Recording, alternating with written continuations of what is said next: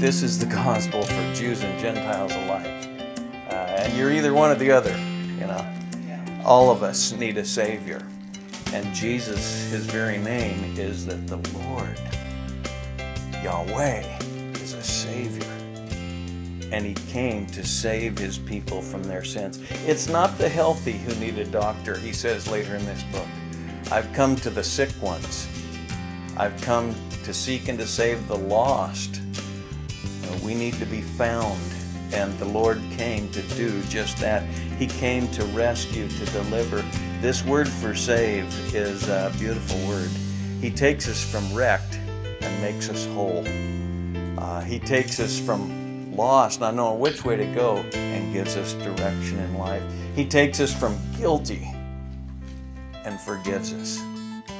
Welcome to Abide in the Word with Pastor Scott Gilchrist. Today we continue our study of the Gospel of Matthew. Pastor Scott brings a message titled, Untainted by Adam's Sin. We invite you to follow along with us now as we get started. We looked at it last time. If you just glance at it, Matthew 1:1, the book of the genealogy of Jesus Christ, the son of David, the son of Abraham. It's a very Jewish gospel, and he traces for 17 verses, he traces the genealogy of Christ, because this didn't happen in a vacuum. The Messiah was to be the son of David. He was to be the son of Abraham. And of course, even saying that, the son of David, Solomon, was a king. The son of Abraham, Isaac, was offered. He wasn't, but he almost was. And then God provided a substitute. But in each case, the pictures of the coming one who would be king and who would be offered a sacrifice. The Hebrew prophets built anticipation in this coming one. He couldn't just be anybody. He couldn't just, do well in Iowa and then make it to the Caucasus or whatever. No, it wasn't a matter of human approval. He had to be born into the right family, and he was, and we saw it last week. And before I even leave that, I'll just say that leads to the next section. Look at verse 18. Now the birth of Jesus Christ was as follows. Okay, that's his genealogy. Now the birth. And by the way, the Greek term, if you're reading it, now the Genesis, the beginning of Jesus, the birth, the word for birth, Genesis. And you can hear, even just saying it, our English words, genealogy, Genesis, and you say, okay, now we've seen his human genealogy. Now really, in verses 18 through 25, and that's what we want to look at today, we see his divine genealogy, if you will, if you want to put it that way. Let me just read it. Now the birth of Jesus Christ was as follows. When his mother Mary had been betrothed to Joseph, before they came together, she was found to be with child by the Holy Spirit. And Joseph, her husband, being a righteous man and not wanting to disgrace her, desired to put her away secretly.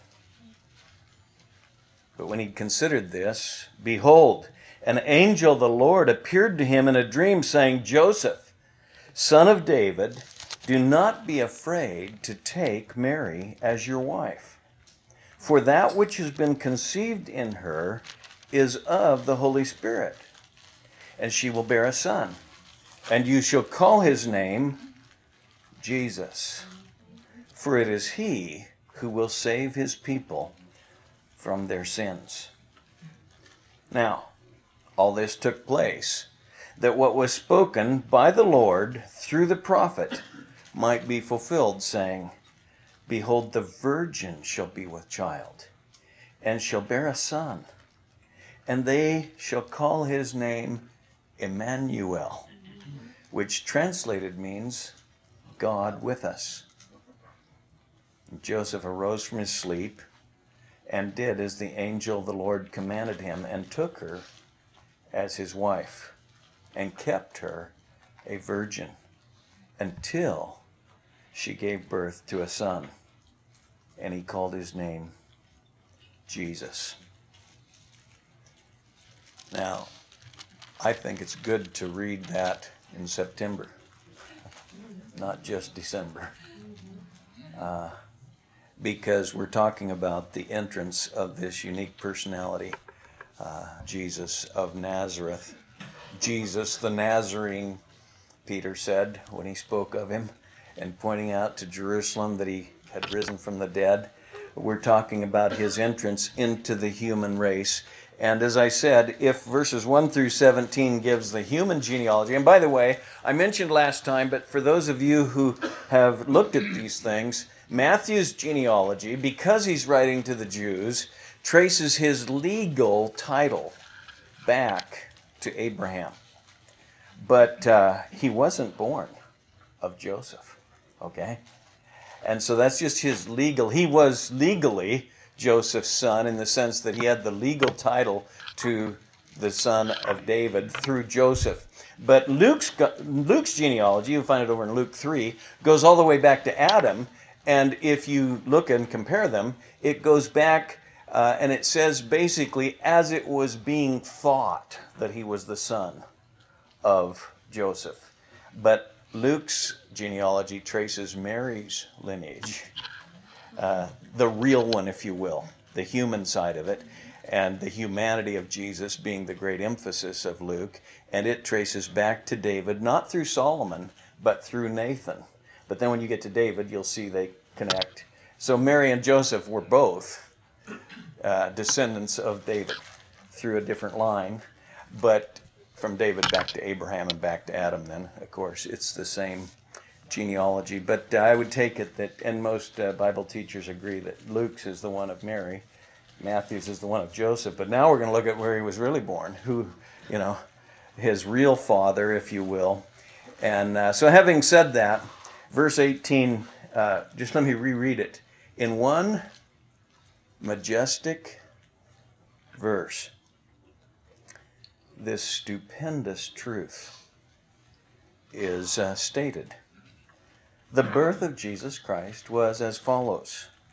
When his mother Mary had been betrothed to Joseph, before they came together, she was found to be with child by the Holy Spirit.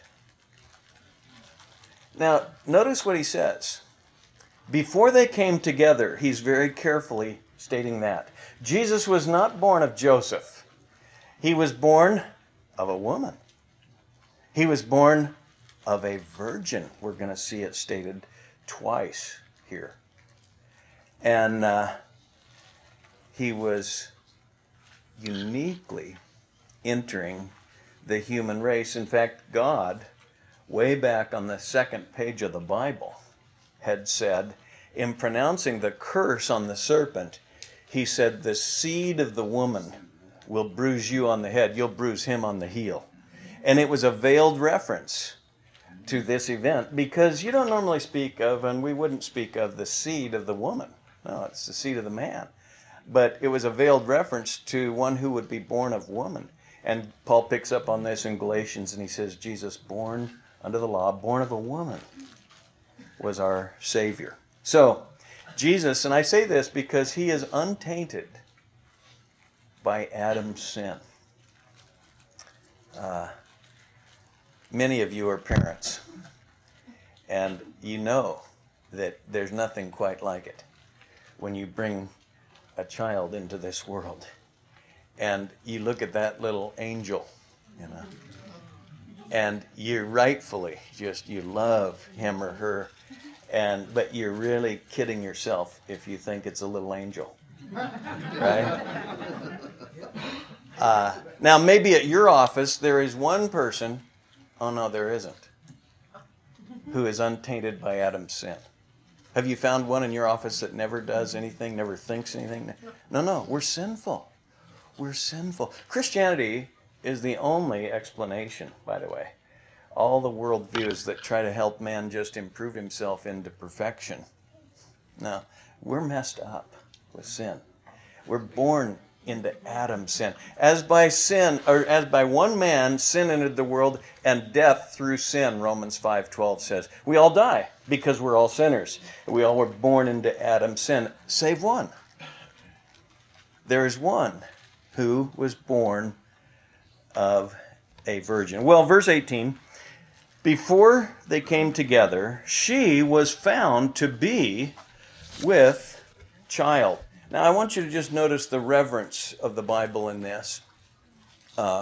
It states it point blank, but it doesn't go into detail, and I think we should be careful. I read in Luke, and this is to me, Luke 1:35, when Mary was blown away. How could this be? When it was announced to her that she's going to have a baby, she said, I haven't known a man. How could this be? She honestly asked the angel, and the angel said, the Holy Spirit will come upon you, and the power of the Most High will overshadow you, and for that reason the holy offspring shall be called the Son of God.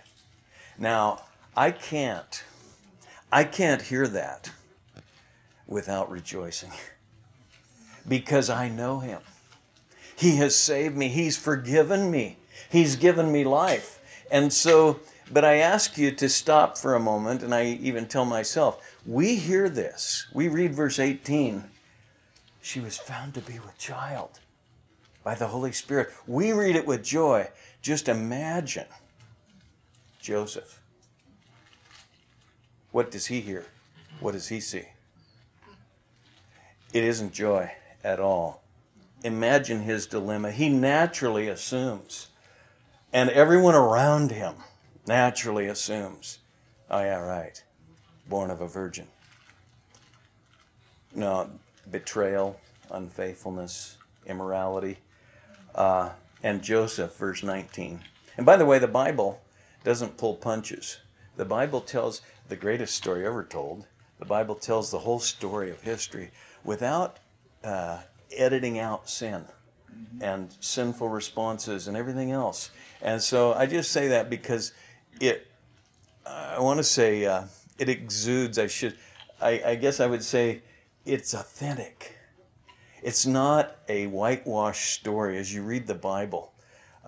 Don't ever criticize the Bible that way unless you've read it, and once you read it, you'll say, no, it doesn't. It tells it like it is. Okay. Well, anyway, Joseph, her husband, being a righteous man and not wanting to disgrace her, desired to put her away privately, secretly. He's heartbroken. He's righteous.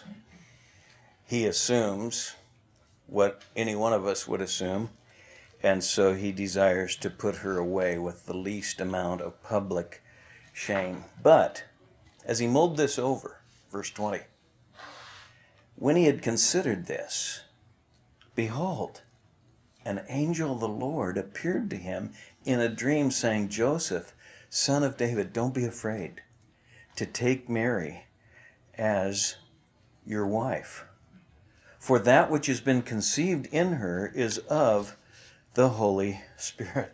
Wow, this is good news. From a bleak, depressed, what should I do? I'll just end it. I'll put her away privately.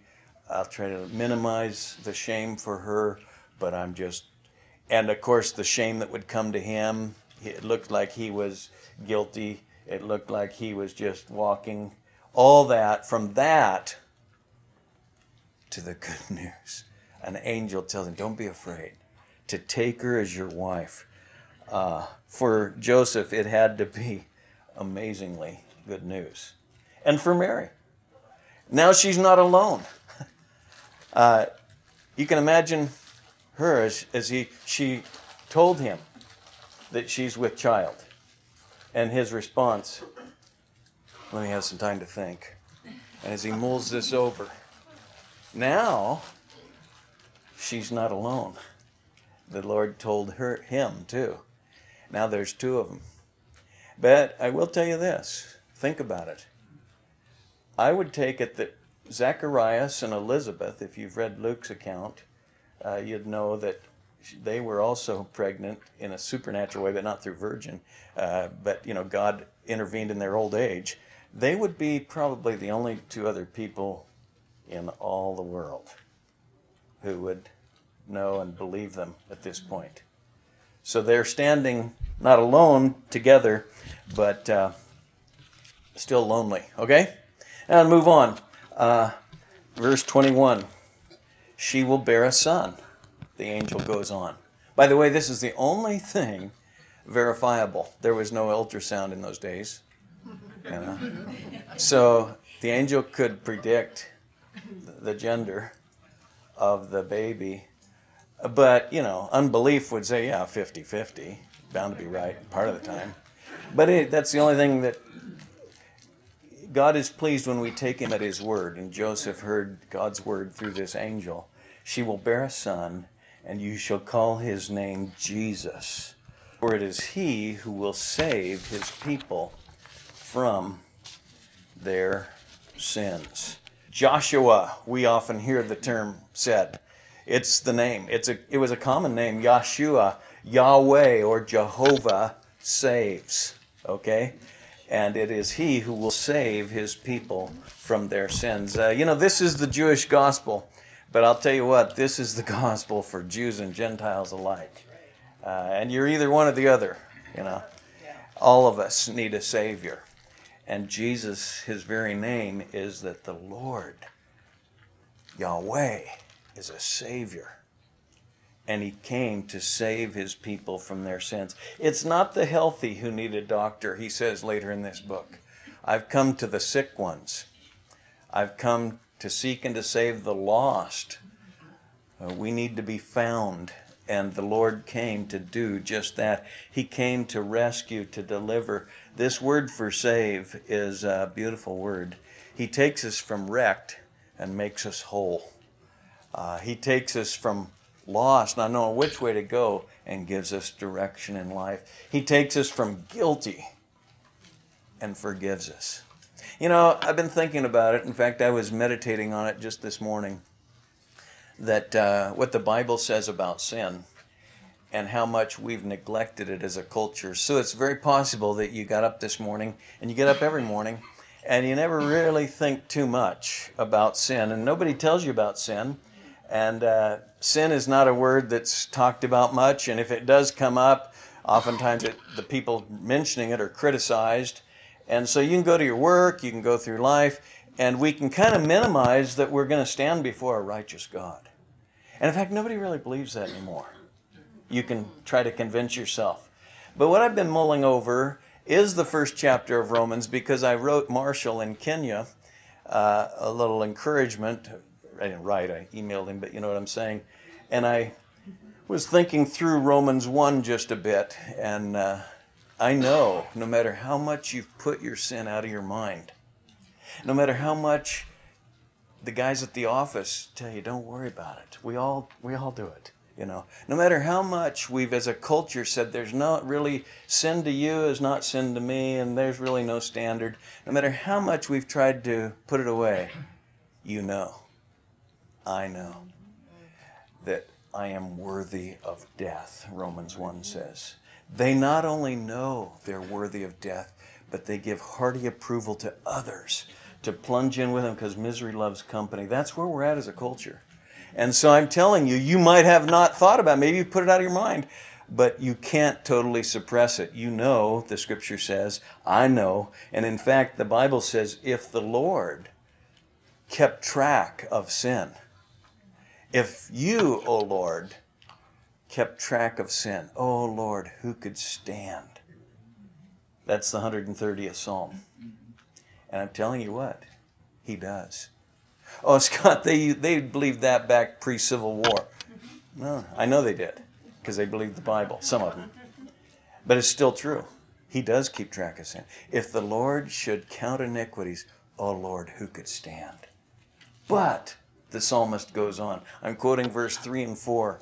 There is forgiveness with you. God is a God of forgiveness. He sent his Son to give us life, to save us from our sin. In fact, Hebrews says, their sins and their lawless deeds I will remember no more. But he only says that after underlining the great sacrifice that Jesus did. Jesus came to die that we might not have to. He came to give his life a ransom for many. And I just want to encourage you today that if you hear nothing else, I'm telling you, you can be forgiven. But you can only be forgiven through Jesus Christ. God is serious about sin. He won't just wink at it. He's going to deal with it. And the wages of sin is death. And his son died in your place and in my place. Well, this took place, verse 22, that what was spoken by the Lord through the prophet might be fulfilled. I'll tell you, you're going to see that in Matthew time after time. I don't know how many times, but this is one of hundreds of prophecies. I didn't misspeak. Didn't you mean to say dozens? Didn't you mean to say scores? No, hundreds. As you go through the Old Testament, there are hundreds of prophecies about this coming Messiah. And he picks one. He says, this took place that what was spoken through the prophet, and I'll tell you which prophet because we've looked it up. It's Isaiah. They knew that. The Jewish audience, they knew their Bibles well enough to know that this is Isaiah 53. Behold, it's not Isaiah 53, it's Isaiah 7.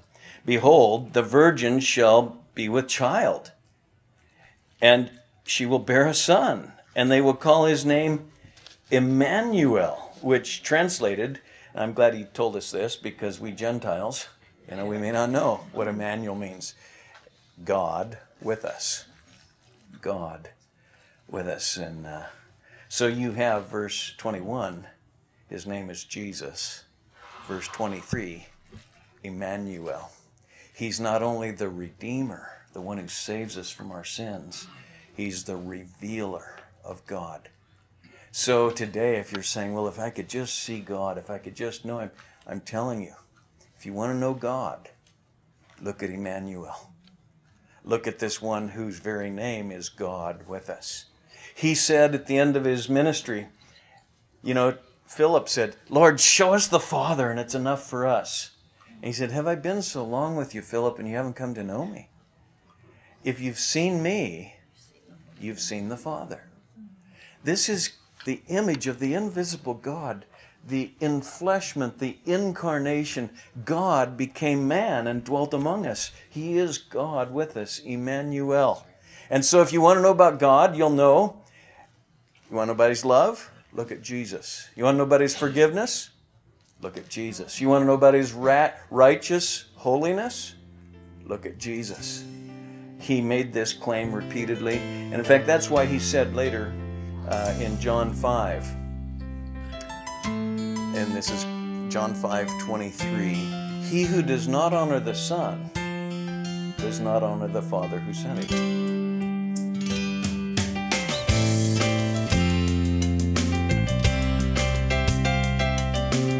You've been listening to Abide in the Word with Pastor Scott Gilchrist. Please stay with us. Pastor Scott will return in just a moment with a preview of our next broadcast.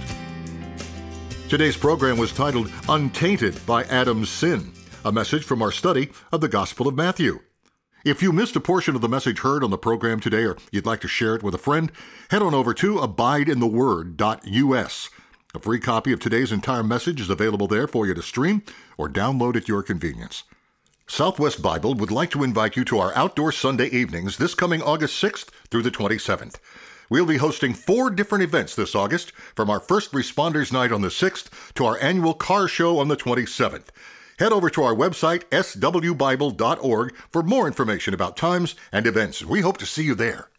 If you've ever wanted Pastor Scott's sermon library in the palm of your hand, we have a new app available called the Abide app. It's available in both the Apple App Store and the Google Play Store. Along with the sermon library, you'll also find Scott's written publications, biblical seminars on a variety of subjects, daily devotional videos, this radio program, and the Abide Method, a monthly Bible reading and writing plan developed by Scott to give you the opportunity to read and write out Scripture.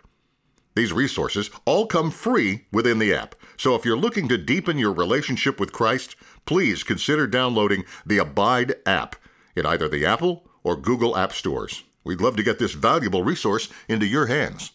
Now, before we end our time today, let's go to Pastor Scott for a preview of our next broadcast. Behold, the virgin shall be with child, and shall bear a son, and they shall call his name Emmanuel, God with us, which translated means just that, God with us. Now, this is the first of dozens of Hebrew prophecies written centuries earlier. The Old Testament closed 400 years BC. Most of the Old Testament was written centuries earlier than that. Isaiah was written around 700 years before Christ. And this is the first of dozens of prophecies that Matthew will underline because he's writing to a Jewish audience. He says, this is what your Bible said. This is what the Scriptures pointed to. This was to fulfill what Isaiah had said. Join us again next time as we continue our study of Matthew's Gospel. Pastor Scott will bring a message titled, Come to Worship the King. Till then, may the grace of the Lord Jesus be with you.